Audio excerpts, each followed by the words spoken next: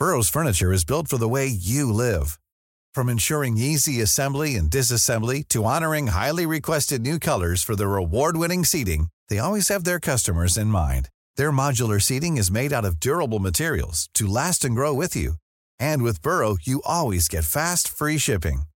Get up to 60% off during Burrow's Memorial Day sale at burrow.com/ACAST. That's burrow.com/ACAST. burrow.com/ACAST. Hiring for your small business? If you're not looking for professionals on LinkedIn, you're looking in the wrong place. That's like looking for your car keys in a fish tank.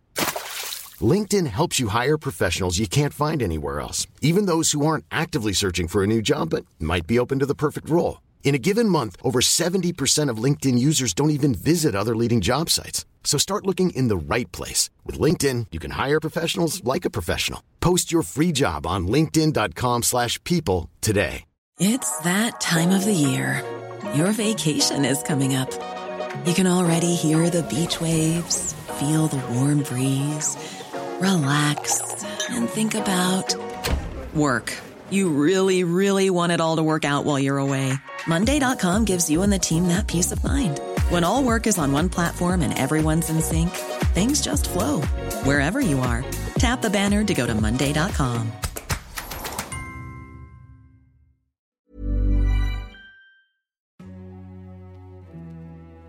Hello, this is Hold Your Fire, a podcast by the International Crisis Group. I'm Richard Atwood, and I'm very happy that Comfort Iro, Crisis Group's interim vice president, is joining me today as co-host. Comfort, hi. Hello, nice to be back on the show. So today we're going to talk about the fighting in Ethiopia's northern region of Tigray. The stories coming out of the region are horrific. Human rights groups accuse all sides of atrocities. Media reports suggest that rape is being used as a weapon of war. Eritrean troops, who are fighting alongside the Ethiopian army against Tigrayan forces, have been accused of several massacres. The humanitarian situation is also dire. The UN says 4.5 million of the region's estimated 6 million people need assistance, with many areas inaccessible. The UN warns there's a risk of famine. Our immediate priority is the well-being of the people of Tigray and ensuring those in need urgently receive humanitarian assistance. Human rights and international humanitarian law need to be upheld. The EU supports any action contributing to the de-escalation of the tensions. It wasn't supposed to be like this. Ethiopian Prime Minister Abiy Ahmed promised a quick law enforcement operation to deal with what he called the traitors of Tigray's People's Liberation Front, the TPLF. Before Abiy came to power in 2018, the TPLF had dominated Ethiopia's ruling party, holding power for decades. The TPLF rule saw rapid economic development and also considerable repression. Since coming to power, Abiy fell out with TPLF leaders. He accused them of obstructing his reforms and supporting rebel groups. For their part, TPLF leaders say Abiy unfairly demonized them. They also distrusted the Prime Minister's peace deal with Eritrean President Isaias Afwerki, for which Abiy won the Nobel Peace Prize. The trigger came in November last year when Tigrayan forces overran a federal military base, killing federal forces that resisted.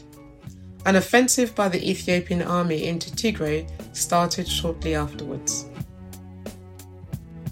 I believe that peace is an affair of the heart. Peace is a labor of love. Sustaining peace is hard work, yet we must cherish and nurture it. So the clip we just heard was Abiy's acceptance speech for the Nobel Peace Prize. That seems a long time ago. Now Ethiopian forces are bogged down in what appears to be a grinding insurgency in Tigray. The federal offensive seems to have opened the door for Eritrean forces to rampage through parts of the region.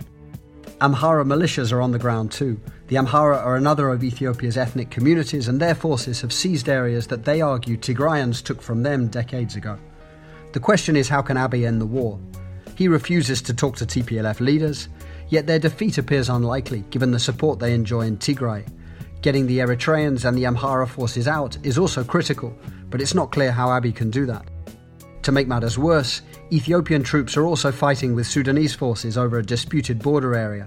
This makes Abiy even more dependent on Eritrean forces in Tigray. To talk about all of this, we're joined by Muruti Mutiga, Crisis Group's Horn of Africa director, who's speaking to us from Nairobi. There are a few better people to talk to about Horn of Africa politics. Muruti, thanks so much for joining us. Thanks, Richard. Good to be here. So, Mariti, let's start with what's happening on the ground in Tigray. The Ethiopian army quickly recaptured towns, but fighting seems to be continuing in other areas. How does it look now? By all accounts, we are staring at a really protracted stalemate. As you said, Ethiopian Federal Forces surprised many of us with the lightning-fast advance into Mekele in the middle of November.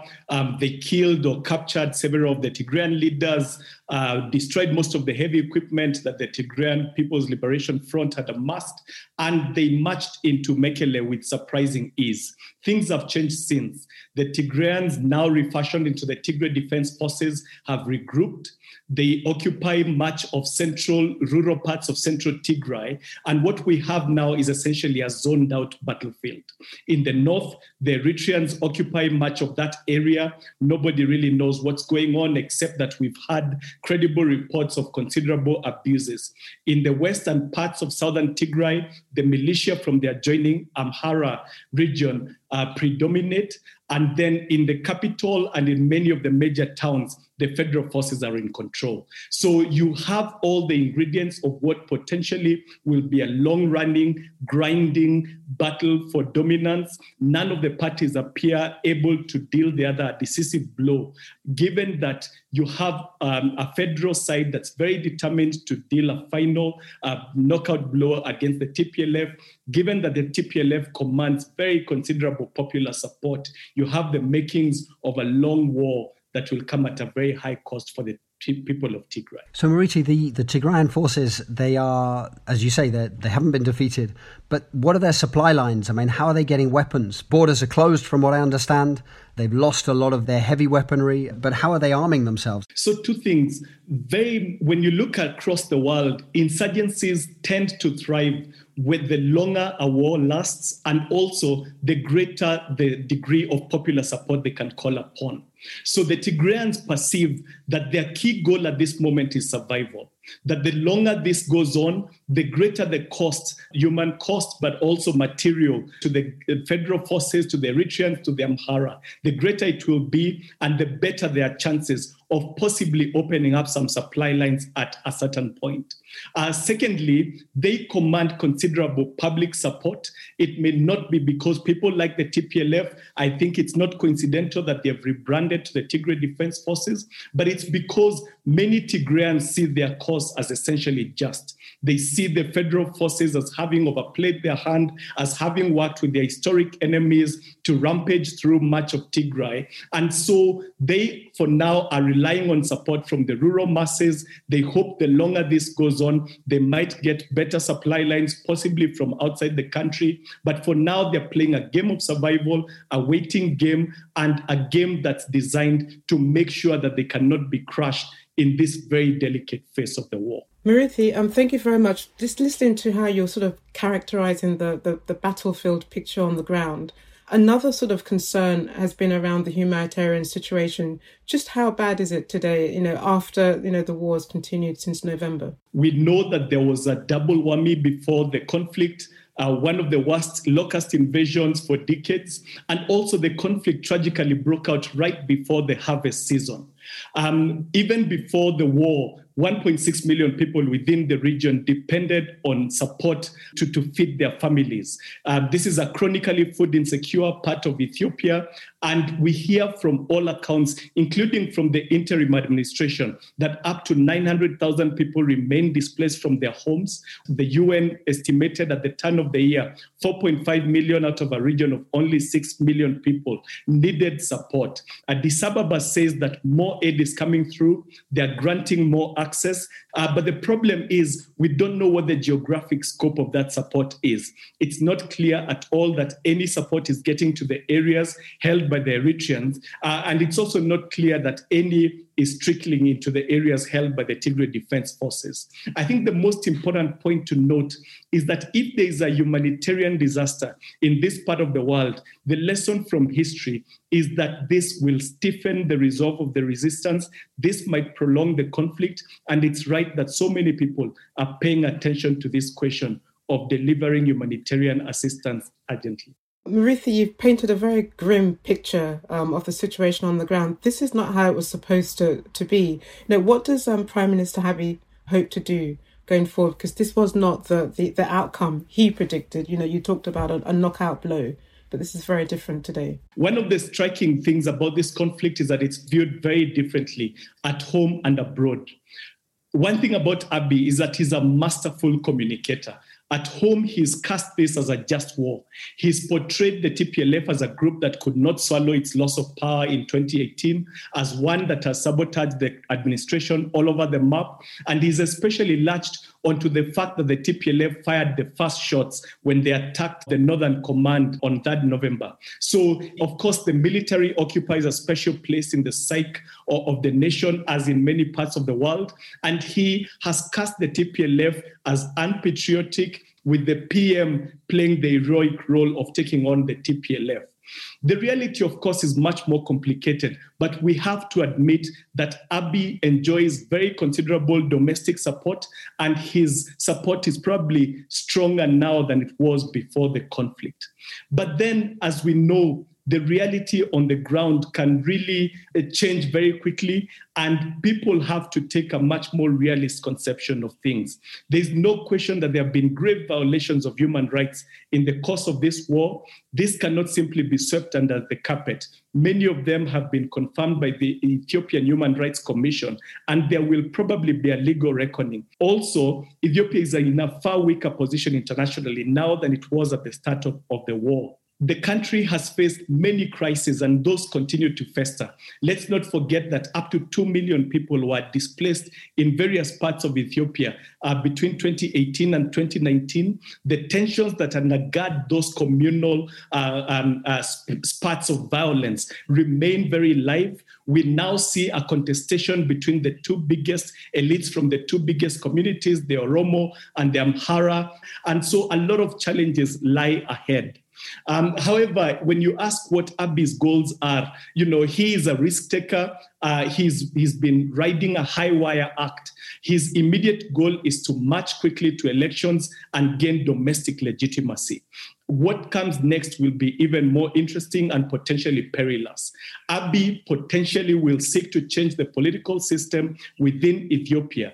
And the reason that we at Crisis Group have consistently advocated that you need a degree of dialogue, that you need conversations with the representatives of the legitimate opposition, is because the reason Ethiopia has known so much instability over the past century is partly because none of the leaders tried to cultivate consensus about their vision for the country. If Abiy is going to try and change the political system, it's essential that he does this with as much consensus, as much societal buy-in as is feasible. So is it wrong to assume then that the TPLF has badly miscalculated entering into this war and to take on Abiy? Unfortunately, there's no question that the TPLF engaged in a catastrophic miscalculation, possibly because of an asymmetry of information, possibly because they underestimated how determined their foes were, possibly because they overestimated their own capacity. This clearly was a miscalculation. But what's more important, Comfort, is that at this stage, it's not really crucial to litigate what caused the conflict. I think what's more important is how do you end it? And perhaps this is where all sides need to recognize that none of them can win this war. This is a political dispute that cannot be settled on the battlefield, and it really is essential that they recognize that they will need to engage with each other to find a resolution that does not come at such a high cost. So, Mariti, we've talked about Prime Minister Abiy, we've talked about the TPLF miscalculating. Let's talk about Eritrea. What about Isaias Afwerki? There's this old enmity between Asmara and the TPLF. Some reports suggest there's really been this sort of scorched earth approach by Eritrean forces, destroying property, destroying food supplies. It's not easy to read Isaias's intentions, but what does he hope to get out of this? As you said, it's very difficult to know what Asmara wants. I remember a diplomat based there saying that, they dare not speak to ordinary Eritreans for their own safety. And so they were reduced to this parlor game of watching the body language of officials on official television. But then when you look at Isaiah's history, when you look at things he's said in the past, it's very possible to discern a couple of threads. One is that he definitely intended to give the TPLF a bloody nose. When you look back at the history of the Eritrean and Tigrayan resistance, particularly to the military dictatorship of Mengistu Haile Mariam, the Eritreans were the senior partners. It has always rankled with Isaiah's that the TPLF, basically their junior partners led by Meles Zenawi, the former prime minister of Ethiopia, then quickly took over what was the major part of the territory that they fought over. They became the leaders of Ethiopia. They became darlings of the West. They fashioned the region in their image, and Meles emerged as this titanic figure. And just to jump in, Murithi, that's Meles Zenawi, who ruled Ethiopia for many years and passed away in 2012. Yes, absolutely. And so the Eritrean regime has often cast its raison d'etre as getting comeuppance against the Tigrayans, paying them back in their coin for basically isolating Eritrea, particularly after the bloody border war between 1998 and 2000. And that undoubtedly must have been one of the war aims. I think, secondly, the Eritreans worry that a resurgent TPLF will aim its guns at Asmara. The TPLF perceives that Ethiopia has turned its back on them, has persecuted them, has been very, engaged in discrimination. Addis Ababa has aimed its campaign of targeted discrimination against the Tigrayans. And so the Tigrayans perceive that their future lies within their neighborhood. The Eritreans most certainly are not resting easy. They worry that the TPLF, if it resurges and comes back to power, would be a political and economic threat to Asmara. Third, the Eritreans have had this grand vision of trying to forge some sort of alliance within what some people call the Classic Horn. So basically bring together Somalia, Ethiopia, Eritrea, and possibly Djibouti into some sort of economic and political alliance that then will allow Eritrea to play a bigger role, given that it's a relatively small country with a relatively small population. Some have also mentioned that Isaiah's ultimately sees a return to the era of some sort of confederation with Ethiopia, a soft border between Eritrea and Ethiopia, more and more trade. But this vision, of course, would need them to have dealt a crushing blow to the TPLF. In reality, while Isaiah certainly succeeded in toppling the TPLF, I think he may have miscalculated in terms of underestimating the resolve of the Tigrayans.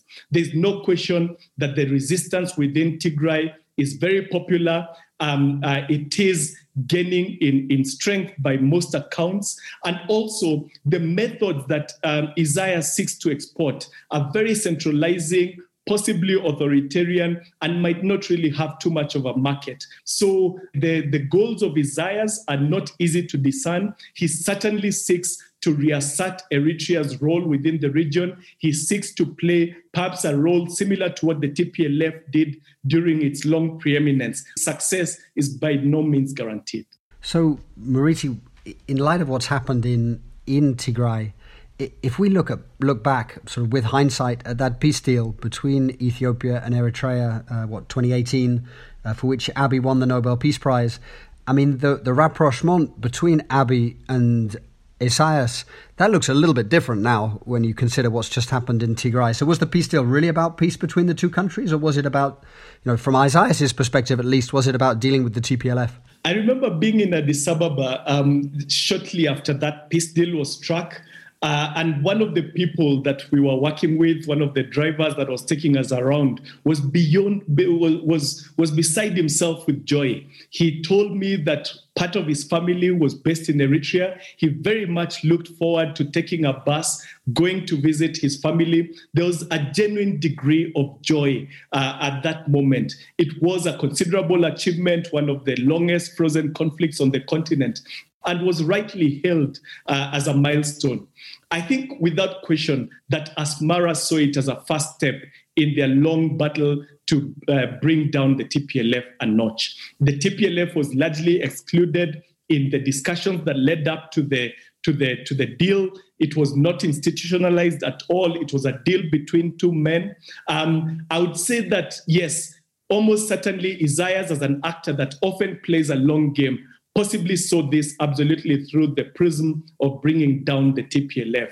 For Abiy, I'm not so sure. I think he might genuinely have aimed to lead to hope that the deal would lead to a glorious period of trade, of engagement between Eritrea and Ethiopia. I remember his government engaging with some actors in the Gulf, talking about railways all the way to the port in Eritrea, to Assab, to Massawa.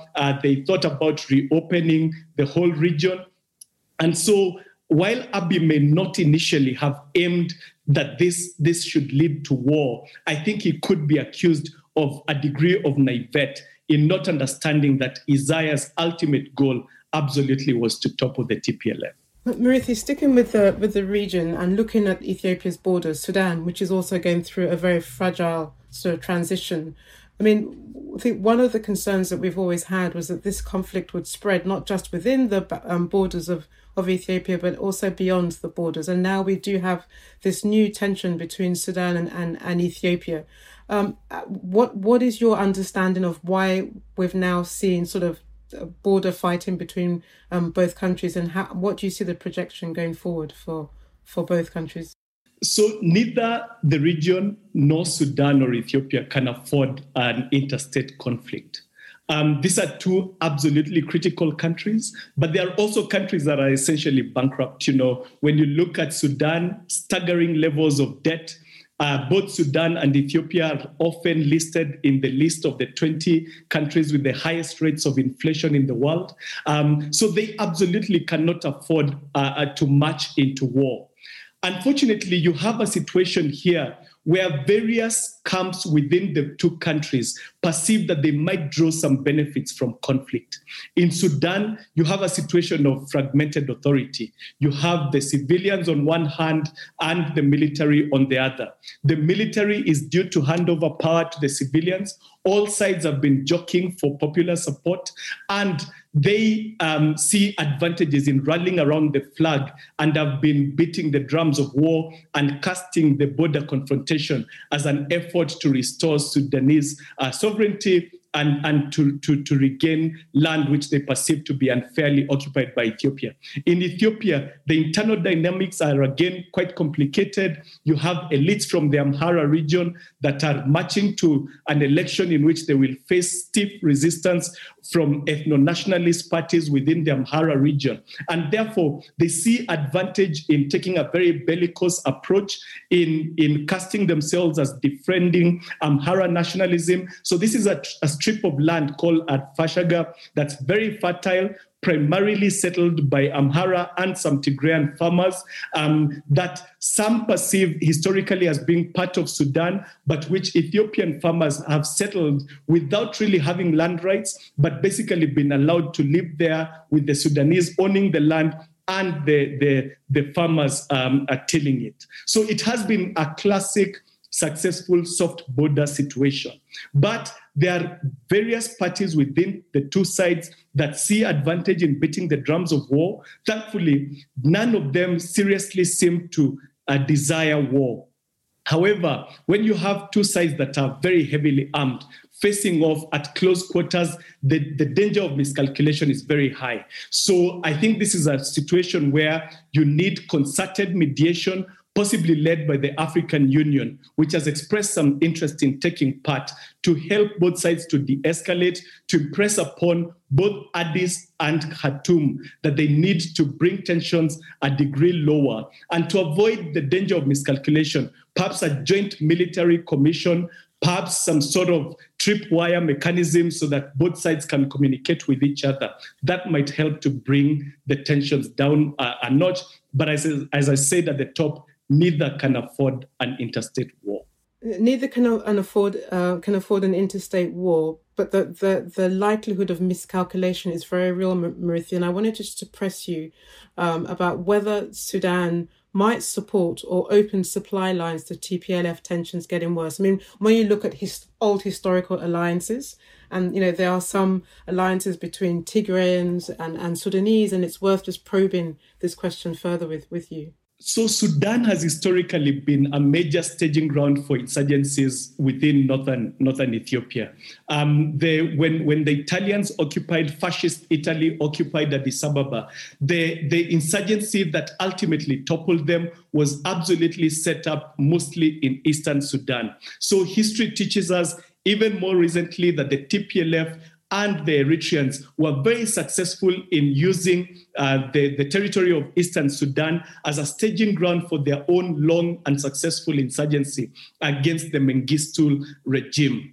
This time, I think the Ethiopians and Eritreans very early on took steps to seal the border, but also to appeal to Khartoum not to support the Tigrayans. The Tigrayans have long had a lot of trade links to eastern Sudan, an area that adjoins their territory, and one in which they obviously have deep ties given the insurgent history I just mentioned. This, without question, is a danger. It's a danger if relations between Ethiopia and Sudan do not improve. So I think it's essential that both sides try to lower tensions. When you talk to the Ethiopians, they say they have properly sealed the border, that they will not easily let supplies through. When you talk to the Sudanese, they say they can easily send support through. When you talk to both Asmara and Addis, they argue that they also can sponsor proxy conflicts within Sudan. So you can see the danger is very real. It's absolutely essential that all sides recognize that this will be a lose-lose proposition and take steps to ease tensions. So, Mariti, if we go back a few years, you had these two revolutions in 2018. Mass protests brought Prime Minister Abiy to power in Ethiopia. And then in Sudan, a sort of even more remarkable transition in some ways. Sustained protests led to this coup against long-serving ruler Omar al-Bashir, and eventually this deal between the military and civilians to share power. And it was really this moment of optimism. These two kind of critical countries in the region had seen these sort of remarkably positive transitions. But now Ethiopia is at war in Tigray with these sort of terrible stories emerging from the region. And although there's still plenty of positive news in Sudan, the two countries are fighting along the border. Tensions over the dam increased, and as you say, all sides are sort of beating the drums of patriotism. So has all the optimism faded, or how should we view at the moment what the legacies of these revolutions are? It's an important question, and I think we should never lose sight of the fact of how remarkable these transitions were at the beginning. You had in the TPLF a party that fought its way to power. Such parties across the continent very rarely give up their hold on power easily. But then you had this sustained campaign, largely peaceful, of primarily Oromo and Amhara youth that really came to the gates of what is regarded as the capital of the continent. I remember being in Addis at some point at the end of 2017, early 2018, and supplies were running short. Roads were being closed.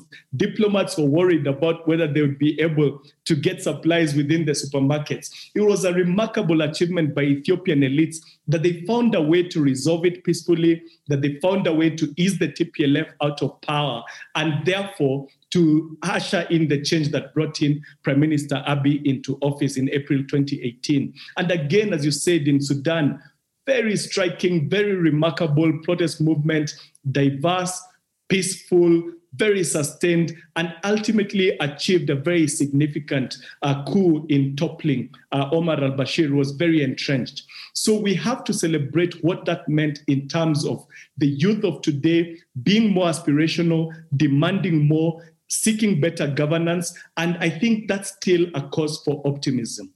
Unfortunately, it seems elites in both countries seem to be squandering what is a huge success, what was a huge success at the beginning. As I mentioned, both Addis Ababa and Mekele miscalculated. They all marched into war, in a way that was quite irresponsible. And in Khartoum, we worry that all sides are intent on shoring up their own positions and not doing enough, for example, to rescue the sclerotic economy that's in very deep pain at the moment. You have rates of inflation that basically have trebled since Bashir left power. So while the elites have let their countrymen down, there's no question that these transitions were still massive achievements by the street, by aspirational youth. It's probably not too late, despite the staggering massive cost we've seen. It's not too late for elites within the two countries, at least to go back to the spirit of dialogue, the spirit of compromise that engendered change at the beginning. So I agree, it's quite grim, but maybe it could still be rescued. Murithi, if you sort of think about what's happening in the region, is it also sort of about Ethiopia, the country, and the region all sort of dealing with the aftermath of Meles Zenawi's death? Meles, you talked about Ethiopia's long-serving leader who passed away in 2012, and I don't want to romanticize his influence, but he was sort of this towering figure over Ethiopian politics, but also sort of his relationships with other regional politicians. They sort of defined politics in the region.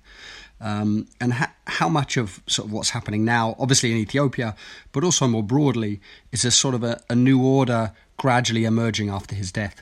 Without question, I think we are seeing that basically the old is dying, to use the cliche, but the new is struggling to be born. You have a context within the region where Ethiopian foreign policy was absolutely geared towards keeping the region reasonably stable so that they could concentrate on their own goals domestically.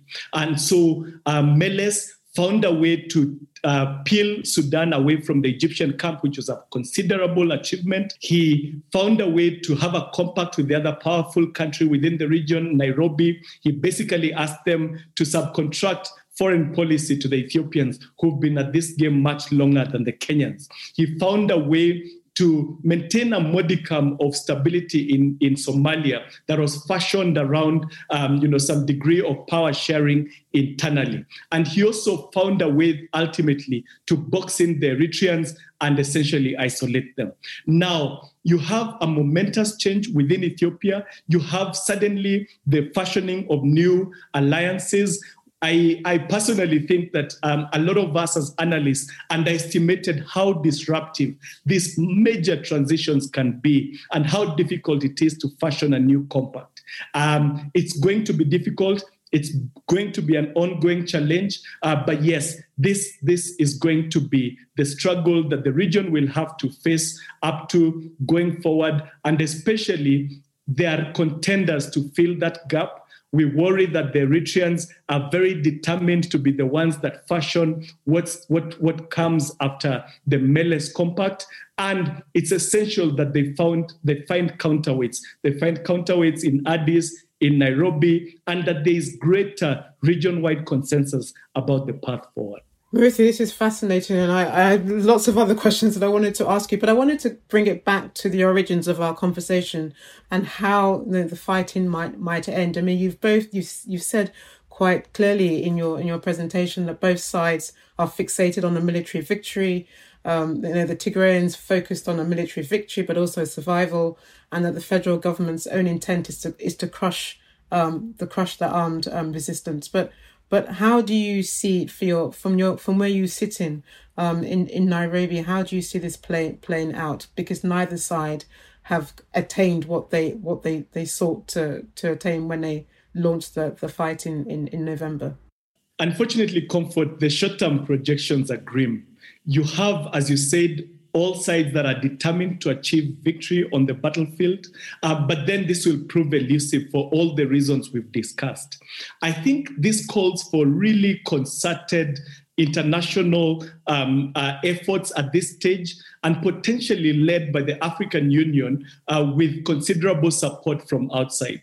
The African Union, of course, institutionally struggles when it comes to dealing with powerful member states. And what you could potentially have as an option is maybe have some sort of informal group of elder statesmen within the continent, possibly the South Africans who have a good relationship with Addis Ababa, possibly leaders former heads of the African Union, such as Rwanda's Paul Kagame, the Kenyans currently both members of the UN Security Council and the AU Peace and Security Council, and maybe the current head of the African Union, Tshisekedi, the leader of the Democratic Republic of Congo.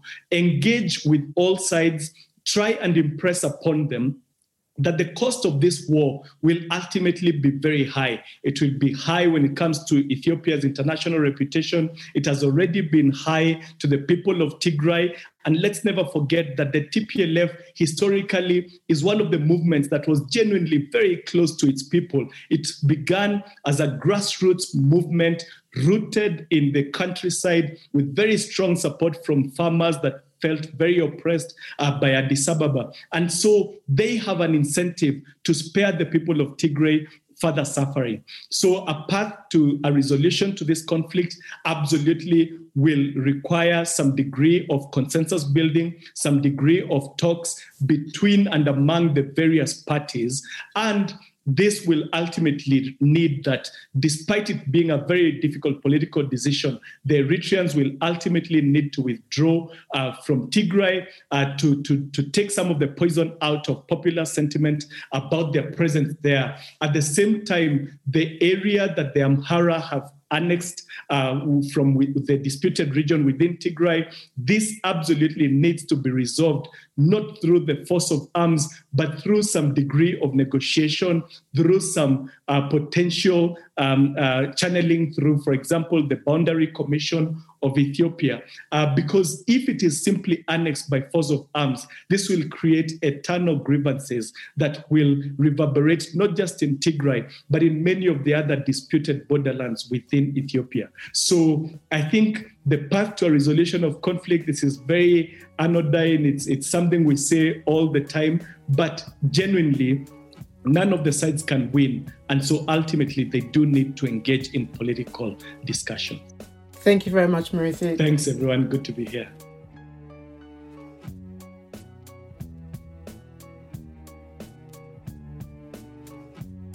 Comfort, a really fascinating discussion from Murithi. Obviously, a very depressing picture coming out of Tigray, but he really helped shed light on sort of what was going on and what the different parties were up to and what they hoped to get out of it. It's such a period of change in Ethiopia, but also sort of in Horn geopolitics. I don't know what you took from the conversation. Oh, there were so many moments of just like wows, breathtaking insights into the mindset of various leaders. And it's the stuff of Crisis Group.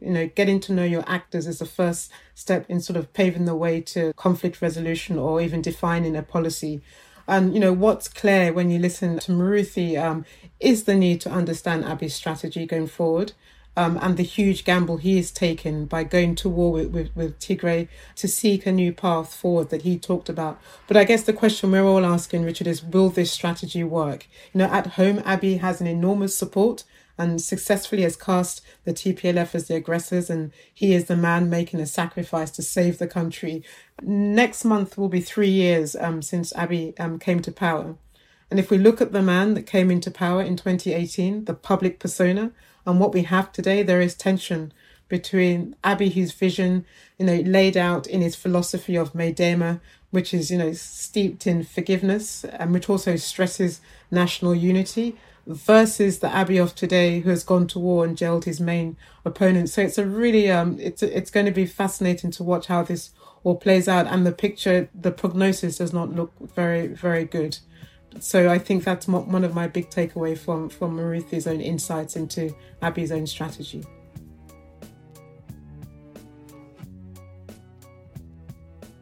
Hold Your Fire is a production of the International Crisis Group.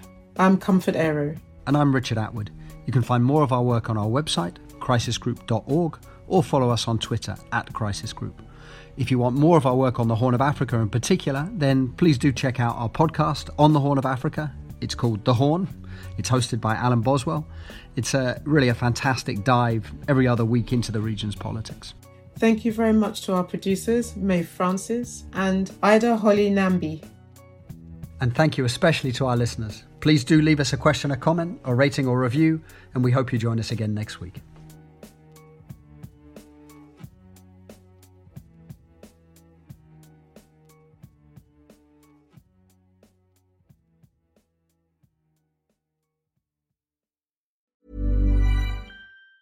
Even on a budget, quality is non-negotiable. That's why Quince is the place to score high-end essentials at 50 to 80% less than similar brands. Get your hands on buttery soft cashmere sweaters from just $60, Italian leather jackets, and so much more. And the best part about Quince, they exclusively partner with factories committed to safe, ethical, and responsible manufacturing. Elevate your style without the elevated price tag with Quince. Go to quince.com/upgrade for free shipping and 365-day returns. Hi, I'm Daniel, founder of Pretty Litter. Cats and cat owners deserve better than any old-fashioned litter. That's why I teamed up with scientists and veterinarians to create Pretty Litter. Its innovative crystal formula has superior odor control and weighs up to 80% less than clay litter. Pretty Litter even monitors health by changing colors to help detect early signs of potential illness. It's the world's smartest kitty litter. Go to prettylitter.com and use code ACAST for 20% off your first order and a free cat toy. Terms and conditions apply. See site for details. Confidence starts with loving who you are. And when your skin feels nourished and glows on the outside, you naturally radiate confidence from the inside. Give your skin a glow up with Osea's clinically proven Mega Moisture Duo. This ultra-hydrating body care features 2 of Osea's best sellers, Undaria Algae Body Oil and Undaria Collagen Body Lotion. These seaweed-powered heroes use skincare-level ingredients normally reserved for your face for results you can see and confidence you can feel. Osea has been making clean, clinically proven seaweed-infused face and body care products for over 28 years. This luxurious skincare is vegan, cruelty-free, and climate-neutral certified, so you never have to choose between your values and your best skin. Glow from the inside out. Get 10% off your first order with code GLOW at OseaMalibu.com. That's OSEA Malibu.com, code GLOW.